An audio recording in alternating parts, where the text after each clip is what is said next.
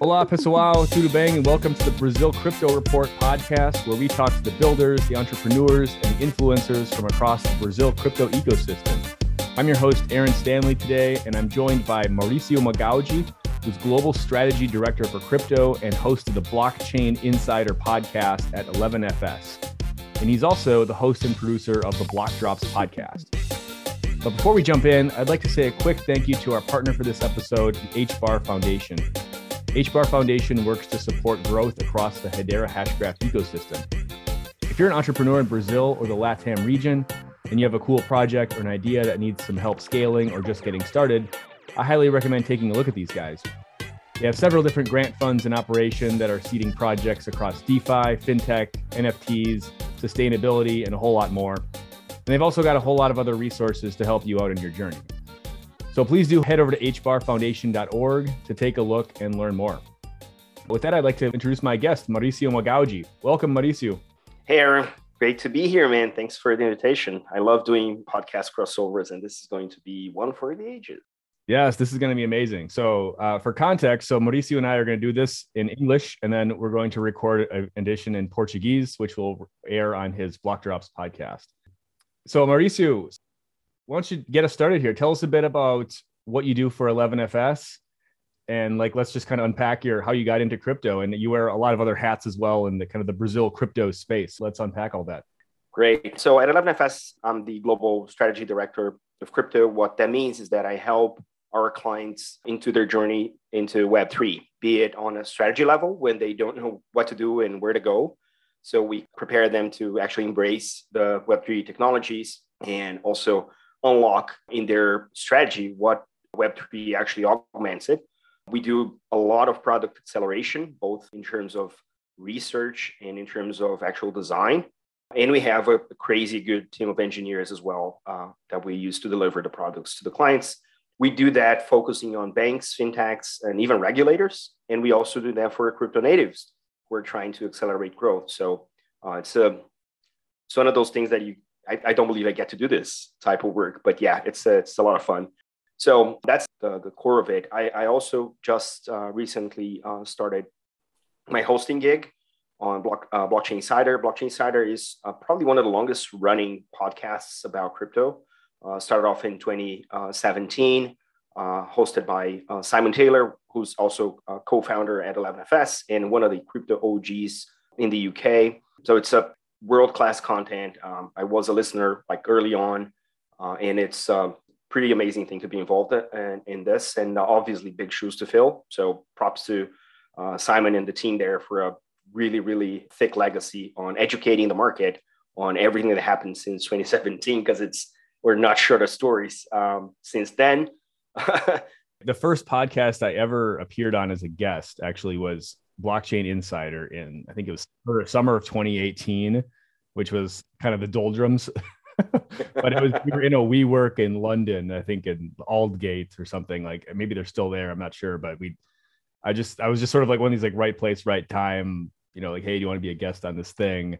Yeah, that was my first ever podcast. The world is small, the crypto world is even smaller, right? So it's pretty amazing that I get to do this.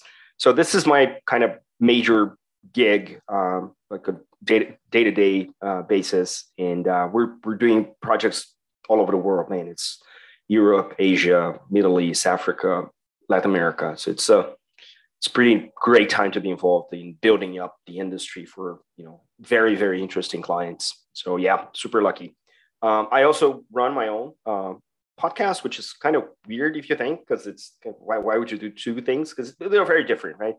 Blockchain Insider is a massive audience. Block Drops is a very niche, and it started off as a podcast in Portuguese. I call it the first podcast in Portuguese about blockchain for business, because most of the podcasts at the time when I started, late 2019, were talking about prices of crypto and chart analysis. And I'm not a trader. I'm an engineer by training. So yes, I wanted to talk about use cases and stuff people were building to solve real world problems. And it kind of angled to that. So it's usually the weekly episodes are 3 top of the head news that hit me the week I do a little digest. I try to condense everything that's there in under 5 minutes, and that forces me to understand what's happening in that use case, and explain to people in ways that they can understand. So I try to remove jargon or explain the acronyms, like what is a DAO, what's an NFT, and stuff like that, which for us in the day-to-day in crypto sounds really basic, but people listening, they don't really care about that. They just want to understand what these things are doing, to improve the world. And that's pretty much, I started doing that on a weekly basis. Then I started doing interviews, which is Block Talks, what you and I are going to do, which is Block Talks is just get the people who are involved in crypto to talk about what they're doing. And it's one of the most fun ways for me to learn, because the whole premise of the podcast is keeping me active and studying and in touch with the community.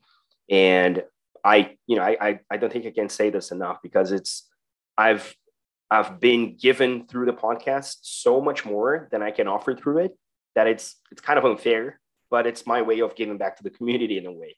Yeah, I second that.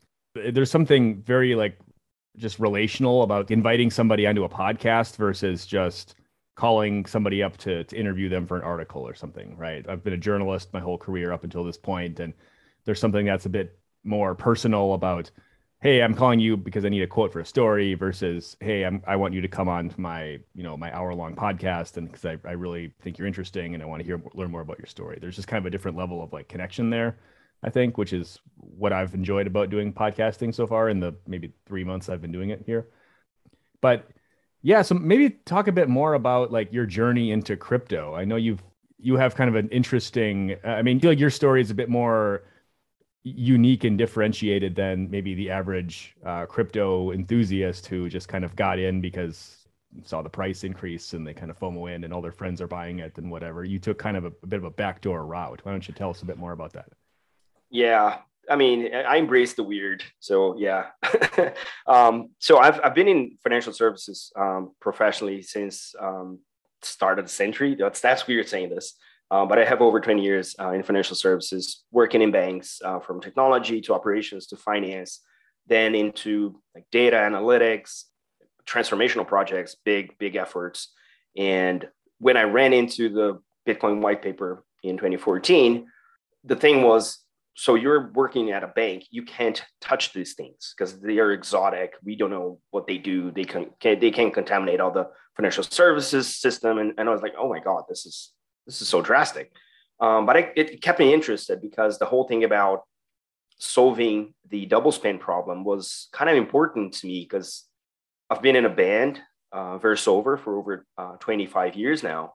And we were hit with the Napster thing. When we launched our first CD, Napster just blew up and no label would pick us up. So that's why I finished engineering school. And that became the thing. Everyone can copy your digital assets, so they have no value, because it's who's going to pay for something they can get for free.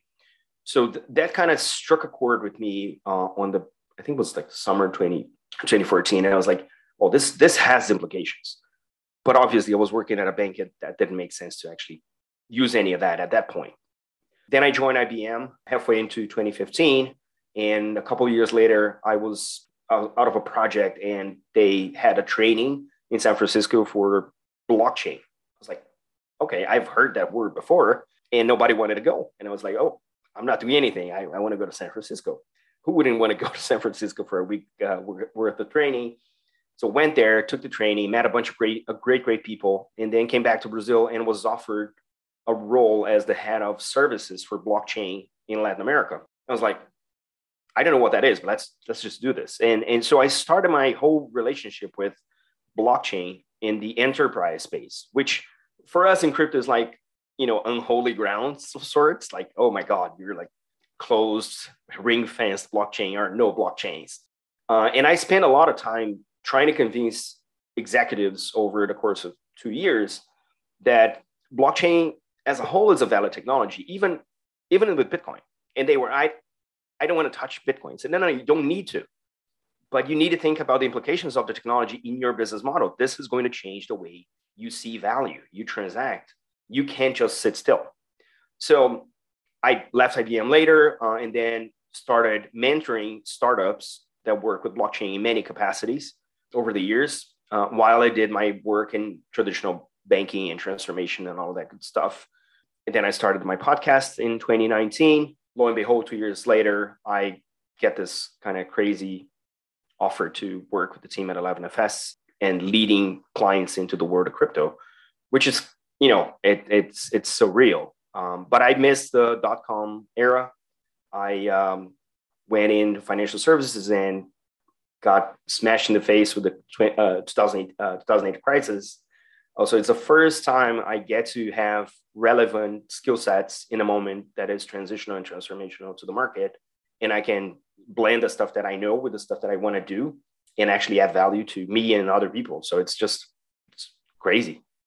Well, it seems like you have the right skill set for what 11FS's kind of general mission is. I mean, they're obviously working with a lot more like enterprises and established institutions and banks and larger scale fintechs and things of that nature, and kind of taking the backdoor route into crypto via the enterprise blockchain, which, I mean, that kind of makes you like a bit of a dinosaur at this point in crypto years, but it's at least you have an understanding of like how these types of organizations think and how they embrace change. And I think the problem with enterprise blockchain, and I don't want to get into a big screed against enterprise blockchain or anything. I'm just pro innovation, right, across the board. But I did cover a lot of these things back in 2017, 2018, like the IBM Food Trust, and a lot of these things, Oracle and all these, all these big tech players were rolling out their own quote unquote blockchain systems that weren't like actually blockchain, but that was still back in the day when like blockchain was a vague enough thing where you could just kind of call anything a blockchain and people would write, people would pick up your press release, but anyway, but like you have this understanding of kind of how these institutions work, right? And how they embrace change. What I was always looking for with the enterprise blockchain stuff was like, okay, it's cool that these companies are taking a look at this and they're investing some resources into this, et cetera, et cetera. They clearly see that there's something here they need to pay attention to. But to what extent does this actually move outside of just the innovation lab of the company and into the actual operations of the company? And I thought when the IBM rolled out the Food Trust blockchain, I mean, I remember I got the exclusive on that story actually in 2018. And I was like, oh, like, I guess there's something real here, but then you kind of look under the hood a little bit and it's like, well, there's just kind of this weird relationship with Walmart that they had. And Walmart was basically just forcing all of its suppliers to use this thing, which kind of doesn't exactly go along with the idea of like open and permissionless, open source. They're different ethos, I think, right? When you pick something that comes out of corporate, as many of these projects emerged, it's a different ethos. You're not necessarily talking about permissionlessness, which is one of the pinnacles in crypto, and you're talking about efficiencies, which not necessarily we're solving that in crypto. They come from different places and they use the technology for different purposes under a different ethos. So you can argue, I had that conversation multiple times, right? When you're talking about public permissionless blockchains, you have variable gas fees or variable processing fees. In corporate, in enterprise, predictability is very important. And it's not so much that it's open. You can always throw a layer of privacy like we're seeing with Baseline and Nightfall, but predictability is important for enterprise. So it's really hard for a CFO to approve something they don't know what it's going to cost. So the decision-making process in corporate kind of prevents them from openly embracing something that we, the gens, are so passionate about, because the ethos and the angles are very different. But what I'm seeing now, as part of the day-to-day conversation with the marketplace, is that predictability might not be that important if you're solving real-world problems. If you're solving access to financing, well, then maybe you can live with a little bit more volatility. It also helps that global inflation has increased over the years. So obviously that is a factor to be accounted for.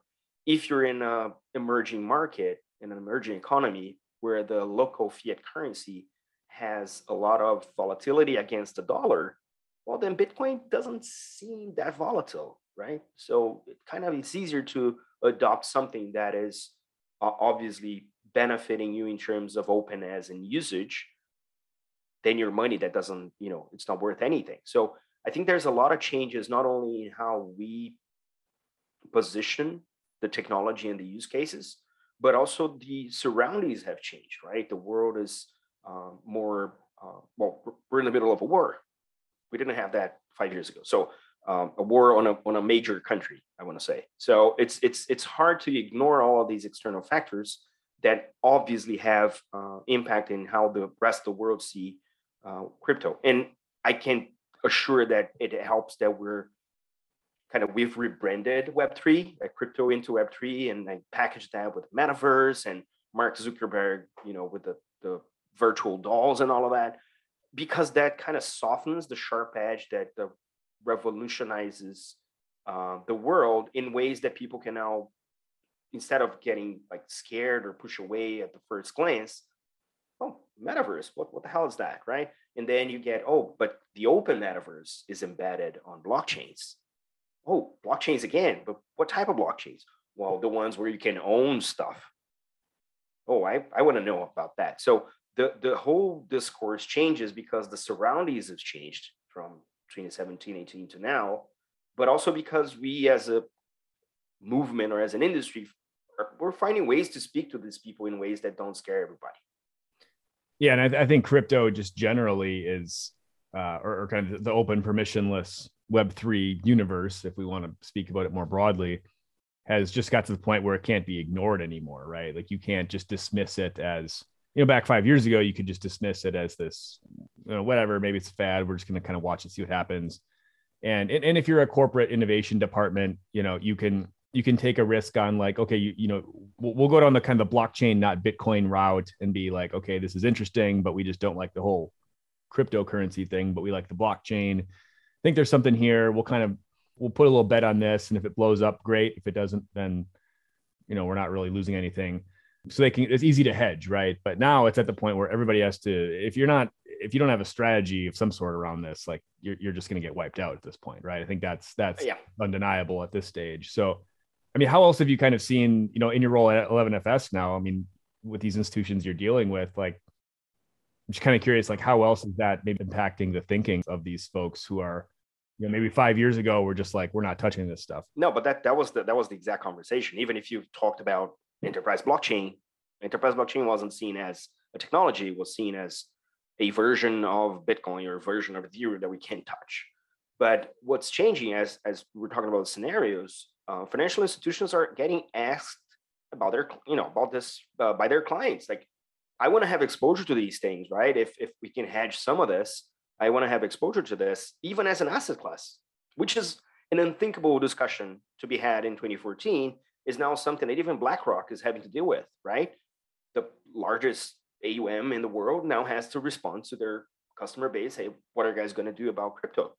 We're going to have exposure to that because there's real upside, right? So I think this kind of conversation with a client that is trying to understand where to play and how to win in this new space is really important.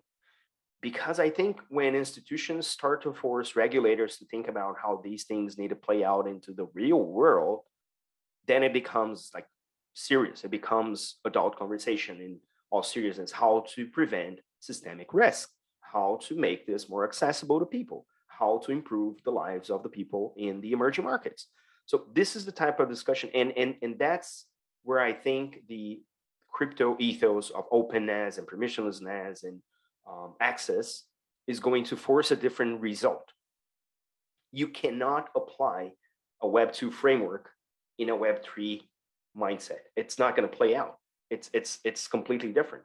For this to work, and we all want this to work, the conversation is going to have to change. And I think there's a lot of great minds coming in, already existing in crypto. I mean, if you single out Vitalik, I mean, how many brains does this guy have, right?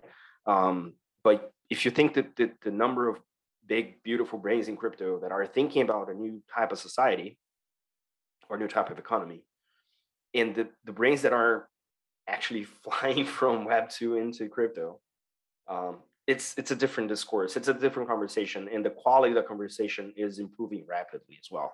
Yeah, that's the main reason I'm so bullish on crypto and Web3. When people ask me about this, is it's like, look, like the smartest people. I mean, there's just a massive brain drain from every other industry going into this, right? And the smartest people I've met in my entire life are all in this industry, right? Or they're coming into this industry. So that's if I mean that's reason enough for me to just to say, look, like this is going to happen. I mean, yeah, there's going to be some hiccups and roadblocks and whatever stumbling blocks along the way, but this is going to happen. That's what's kind of the fun thing to see as well, because it validates kind of the thesis I set out for my career, 5-6 years ago, where it's like, I think there's something here. I should probably, and I'm glad I didn't bet on the wrong thing. Glad, but the cool thing about crypto is you can always kind of reinvent yourself or pivot as whichever way that things are going, I guess. Well, let's switch gears a little bit and talk a bit more about the Brazil market specifically. You've got your own podcast that you do you do it in both Portuguese and English language. So you're capturing kind of a mix of different audiences there. You advise a few different startups. You play in a heavy metal band. You do a bunch of other. And you're also helping out with this Blockchain Rio festival that's upcoming, right? Yep. I'd love to kind of get just learn a bit more about what your kind of activities are on a day-to-day basis, or what hats you wear in the Brazil market specifically. And then I'd like to talk a bit about just, some of your observations in the market. Obviously lots of busy year this year for the Brazil crypto scene, but yeah, we'd love to learn a bit more about kind of the different hats you wear in the Brazil ecosystem right now. Yeah, absolutely. I mean, the first one is the podcast, right? It's something that I kind of started for myself and then became this thing that people know me for, which is really weird, to be honest. I think that with the kind of normalcy coming back and people being able to go to the events, I think the whole entrepreneurial spirit of the Brazilian around crypto has sort of come back a little bit, and we're seeing new projects emerge and new DAOs, and there is this overall sense of abundance, which is kind of amazing if you think about Brazil as a country. So in the crypto environment, what we're seeing is that there's money. There is risk money to be to fund the projects, but there's also a lot of projects that are very interesting in the scene and resolving like problems. It's not just crypto for crypto. It's like there's DAOs that are resolving how to trace donation. There's projects that are doing the music royalties lifecycle in benefit of the artist. There's projects that are doing managing intellectual property on NFTs. There's like even projects that are facilitating how people interact with DeFi, which is non-trivial, and there's projects doing this. So I think the overall sentiment that at least I have from the recent months is that there's a lot of activity, positiveness, and this overall sense of abundance. And in this context, I think these events like the Ethereum Rio was a very successful event. I had the pleasure of being there covering for the podcast, also taking some of my clients there to bridge me into the scene. Ethereum São Paulo is coming up. I had Connor Brady, the organizer from the Ethereum events, over on my podcast, and he's like breaking out that Ethereum São Paulo is happening in September, and we're going to have Blockchain Rio Festival in September as well in Rio, 4-day festival. The goal is to be as big as we can, bringing everyone from crypto nerds, degens, and authorities and government people and the academia. We're partnering with a bunch of universities because at this point where we are, education is crucial. Like if this is going to become serious, we need to educate everyone, the future builders and the future and present users of all of this that we're building, because that's how we bring more people on board. So builders are going to be there as well. There's going to be music all over the place. NFT scenes, super interesting in terms of artists in Brazil. So it's very much intense at this point. And I think that the on-site, the in-person events are going to capture this in ways that, in the past 2 years, we were not able to, and maybe sort of condense and crystallize this into a more sort of actual community, not just the projects, not just some entrepreneurs or some VCs involved, but also the people, like having a community, having someone to that you can lean on or refer to. So I personally, the way I see my role is connecting people. I mean, people call me up, hey, Mauricio, I'm doing this project. You want to take a look? And then I'll go take a look and say, hey, I know a guy who would be great for you.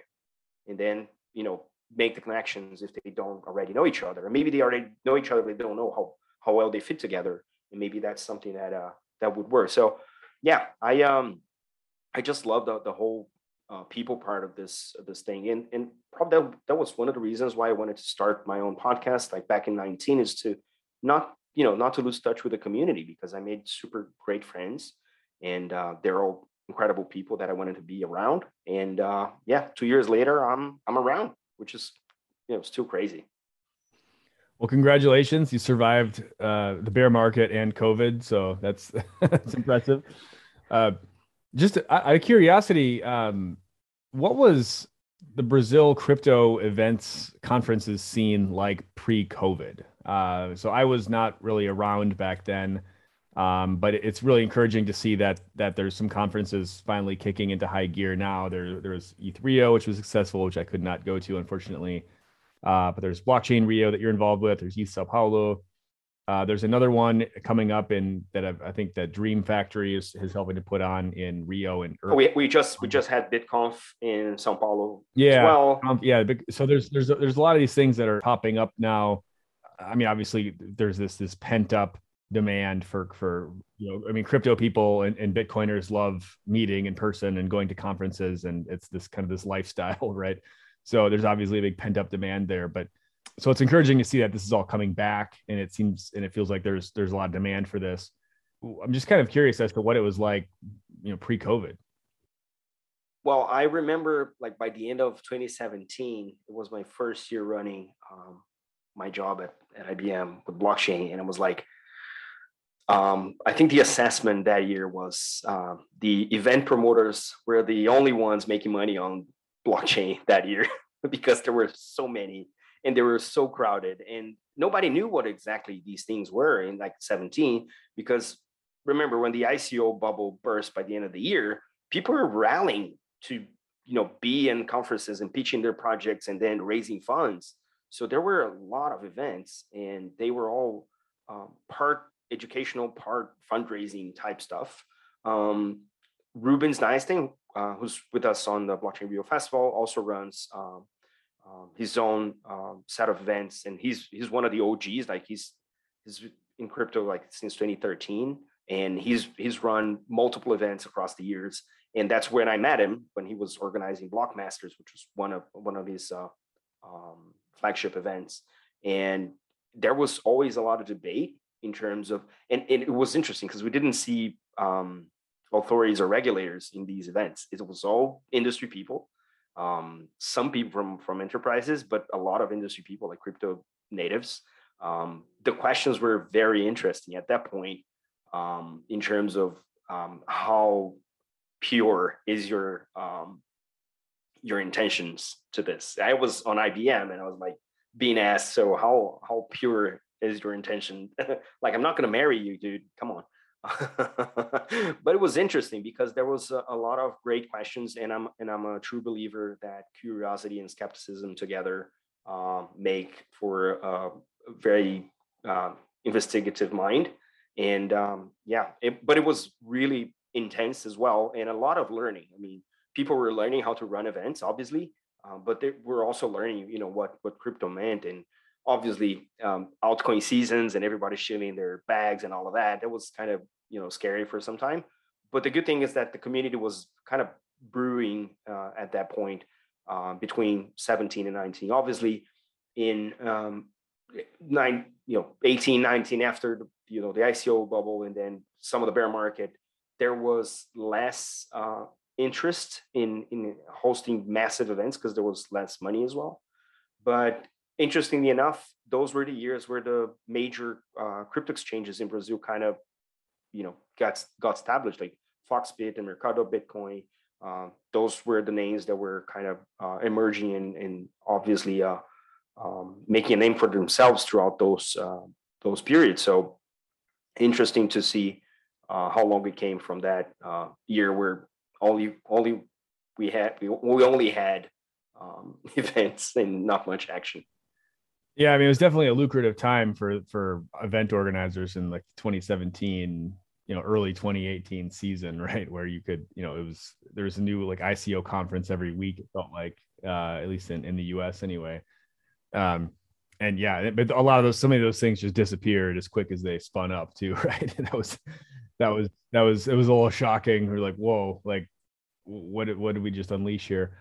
But I wanted to shift slightly just to get your thoughts on a bit more of the Brazil market. And there's been a lot of developments recently. Binance is obviously making, is just really just killing it in the country in terms of trading volumes and CZ's publicity tour, et cetera. And then, we have, I think most importantly, probably right now is this regulate this bill, that has passed the Senate that is due to be voted on by the Chamber of Deputies here sometime the next month, 2 months. And it looks like it's going to pass. The industry has kind of, come out in favor, like in support of this, but now the ship has kind of sailed where if you're opposed to it, like it's kind of too late. You can't really, like, you have to kind of come out and just sort of praise the bill, because it's you don't want to be, on record as being an opponent, I guess, once if something gets certain to pass. But I wanted to get your thoughts on this legislation, and my take has been with a lot of legislation. I mean, in any sector, industry, country, wherever it deals, it's always a balance of, okay, the larger, well-financed interests that can hire teams of lobbyists and government affairs people and lawyers to help draft the legislation. They're obviously going to be drafting this that in a way that supports those players that are larger, and they kind of want to kick away the ladder a little bit, isolate themselves from competition, et cetera, et cetera. Happens all the time, right? You obviously work with a lot of different startups. I think you have a different kind of point of view on some of these things. So I wanted to get your thoughts on, if this legislation passes, like, what does this mean for the industry? So just to get it out of the way, I believe that we need to be there's got to be regulation. Like, I come from financial services background, and I work closely with regulators in my banking years, and also while I was with IBM. So to me, it's clear that there's got to be safeguards and protections and guardrails and clear understanding of how an industry operates. That's level playing field. Everybody knows the rules. So that is critically important for an industry to mature 100%. As you said, no bill is perfect, and especially a bill for something that's so novel like crypto will not be, and that's fine. What I take, especially from the builders that I either mentor or that I'm friends with, is that there is a concern that this bill coming out the way it's written is going to choke some of the innovation that we're seeing in Brazil. And that is a risk that's not only for Brazil, and I've been working in other jurisdictions as well. And what I'm seeing is that nobody has yet nailed it, the balance between control and openness. And that's why I feel that the old Web 2 frameworks are not going to work in Web 3.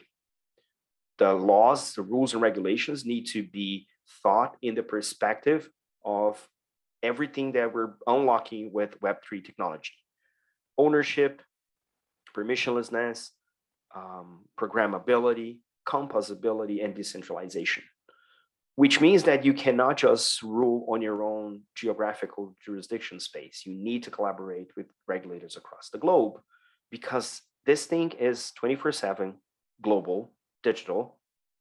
Depending on the blockchain, it doesn't stop. So how do you actually embrace that as a regulator?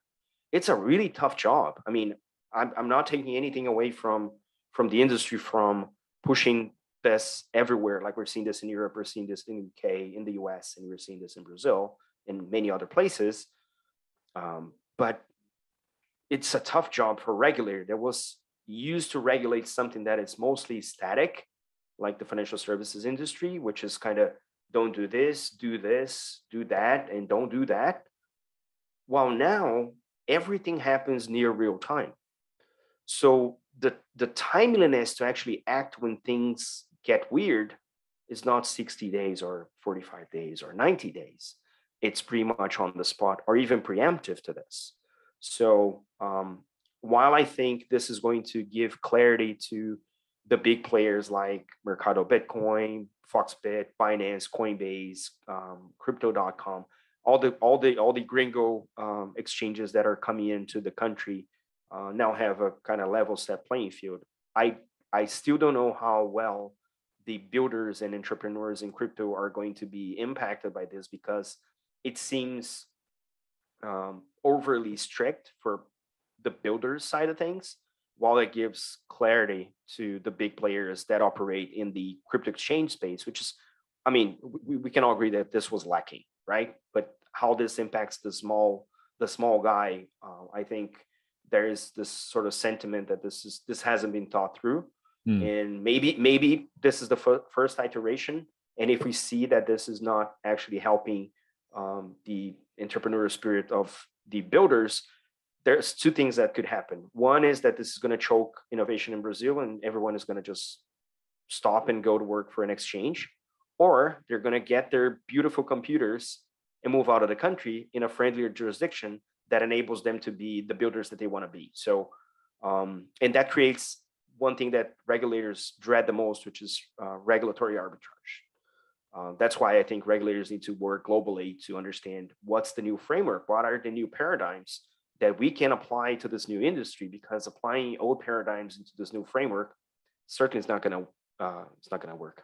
What pillars or portions of the legislation specifically do you think would have the biggest, sort of choking impact on an entrepreneur or on a small startup? Is it the registration and the licensing requirements? Or is there maybe, is it some of like the AML? I mean, some of these travel rule, like FATF compliance guidelines and things of that nature that seem fairly kind of boilerplate globally at this point. But yeah, it would be good to get some additional color on like what parts specifically are the points. I think the whole registration that you're seeing, anyone who touches in a way the digital assets have to register. This is already an additional sort of regulatory observance cost that startups currently don't have, and they have to cater to that. So every dollar that goes into legal registration, regulatory observance of some kind, or reporting, or whatever have you, is a dollar less spent in product development, in even audit or security or user experience, or even marketing or education. So I think at this stage in the industry, if you treat everyone alike, the big international exchanges and the entrepreneurs who are trying to do some things much better than these big ones are doing in a specific niche of the space, be it a DeFi or a staking, or even some form of online gambling or prediction markets. All of these, if we say that everyone is the same and they have to register, so all of that money that the big ones can afford, the smaller ones are going to have to move from somewhere to do that. And that's why I think when I say it chokes, it's not necessarily that it prevents them from existing, but it makes their existence more expensive. And obviously the final product that they're building maybe not as good, or maybe not as fast as it could be, because now they're spending money with kind of side quests in the regulatory space. So and I would hope that the regulators, once this gets approved and then gets implemented as a rule, would add the nuance that's necessary. Because even in banking, right? Banking has different gradings for banks of different sizes. So there's regulatory observance of many kinds that a Itaú needs to attend to that a smaller bank doesn't. And the same thing for fintechs. Some of the fintechs in Brazil don't abide to the same regulatory framework that the banks do, because they have less requirements. So I think that's also something sound to be seen as part of the crypto regulatory environment, but still not quite there in terms of once that's defined. If you're sitting on the sidelines as a regulator, telling people what to do and what not to do, you're not actually participating in crypto. You're just on the sidelines. And that's a big change in terms of how I see regulators moving forward, because if you're not sitting on chain with everybody else, you're not benefiting from the data that's there, and you cannot prevent systemic risks by just watching it.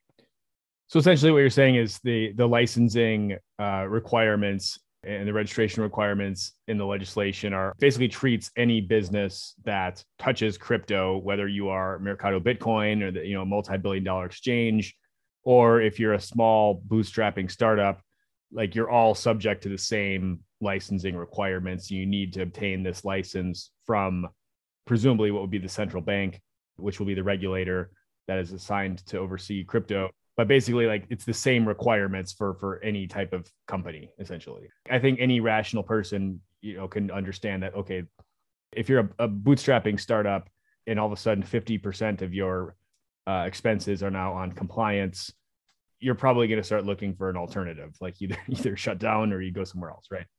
I mean, I think what you're saying here is pretty important, and and it seems like there is precedent in other industries, like other, the fintechs and the banks, and I know there's, the CVM has a regulatory sandbox. The central bank also has its own different sandbox programs. So maybe there's ways to sort of mitigate some of this. If I understand what you're saying correctly here, it's like these things haven't not really been thought through or taken into consideration as of yet. Not in the writing of the laws, but I'm hoping that in the implementation of the rules and regulations, those things will be taken into account, because I mean, it's a central bank, right? We have, and I don't say this sarcastic or irony. I think we have one of the most competent central banks in the world, and I've worked with other central banks across the region, and the Brazilian central bank is super respected, abroad, and a bigger contributor in most of the critical discussions. When it comes to time to actually implement these rules and regulations, I'm confident that there is going to be some form of a gradient or grading as to who needs to abide to these things. Obviously, the big ones are no questions. What if I'm just bootstrapping, right? Am I that important? And as you say about the sandboxes, they're also limited, because regulators don't have endless resources to cater to everyone that's trying to enter the sandbox. So right. There's also limited cohorts there. So having a more general rule that puts everybody at ease as to what are the ground rules is important. But again, you're going to have to play by maybe the size or the type of product they're trying to build. There's a lot of nuance there that needs to be taken into account. Yeah, absolutely. And I agree with your sentiment about the central bank as well, where if you look at, I mean, on one hand, Brazil is not exactly known as this, bastion of bureaucratic efficiency, right? But the central bank is a bit of an outlier in the sense where they've been able to innovate new like PIX, digital real, like their approach to developing the digital real is, even I'm personally not a big proponent of CBDCs, but I have to give them credit for what they've done with the digital real development and how that's going into that. It's impressive, right? Like they're doing a really amazing job, and they clearly understand how this stuff works, and they've just been very pro innovation, even with their open finance, open banking initiatives and PICs and supporting fintechs in the country and things of that nature. So it seems like, okay, they should be able to get the joke here that if they're forcing, my tiny little startup of 3 people who's trying to spin up a DeFi prediction market to subject me to the same requirements as Mercado Bitcoin, a multi-billion-dollar exchange, like that just makes no sense, right? I mean, presumably that they would understand that and they would be able to accommodate that. But you're right. Like there's the devil in the details component of how these rules get implemented and how there's still a long game to go here. Just getting this legislation passed is just the first. And I'm sure that as we evolve with this, we'll identify places where this was overly strict and we'll need to adjust, and maybe some things that were lacking that we need to add to this because there's still lack of clarity in some of the points. Then real world is really different. When you're thinking about a law as a process, but when, there's the whole thing about loopholes, right? That there are loopholes. And if someone finds a loophole, what are you going to do? Just sit still? No, you have to do something about it.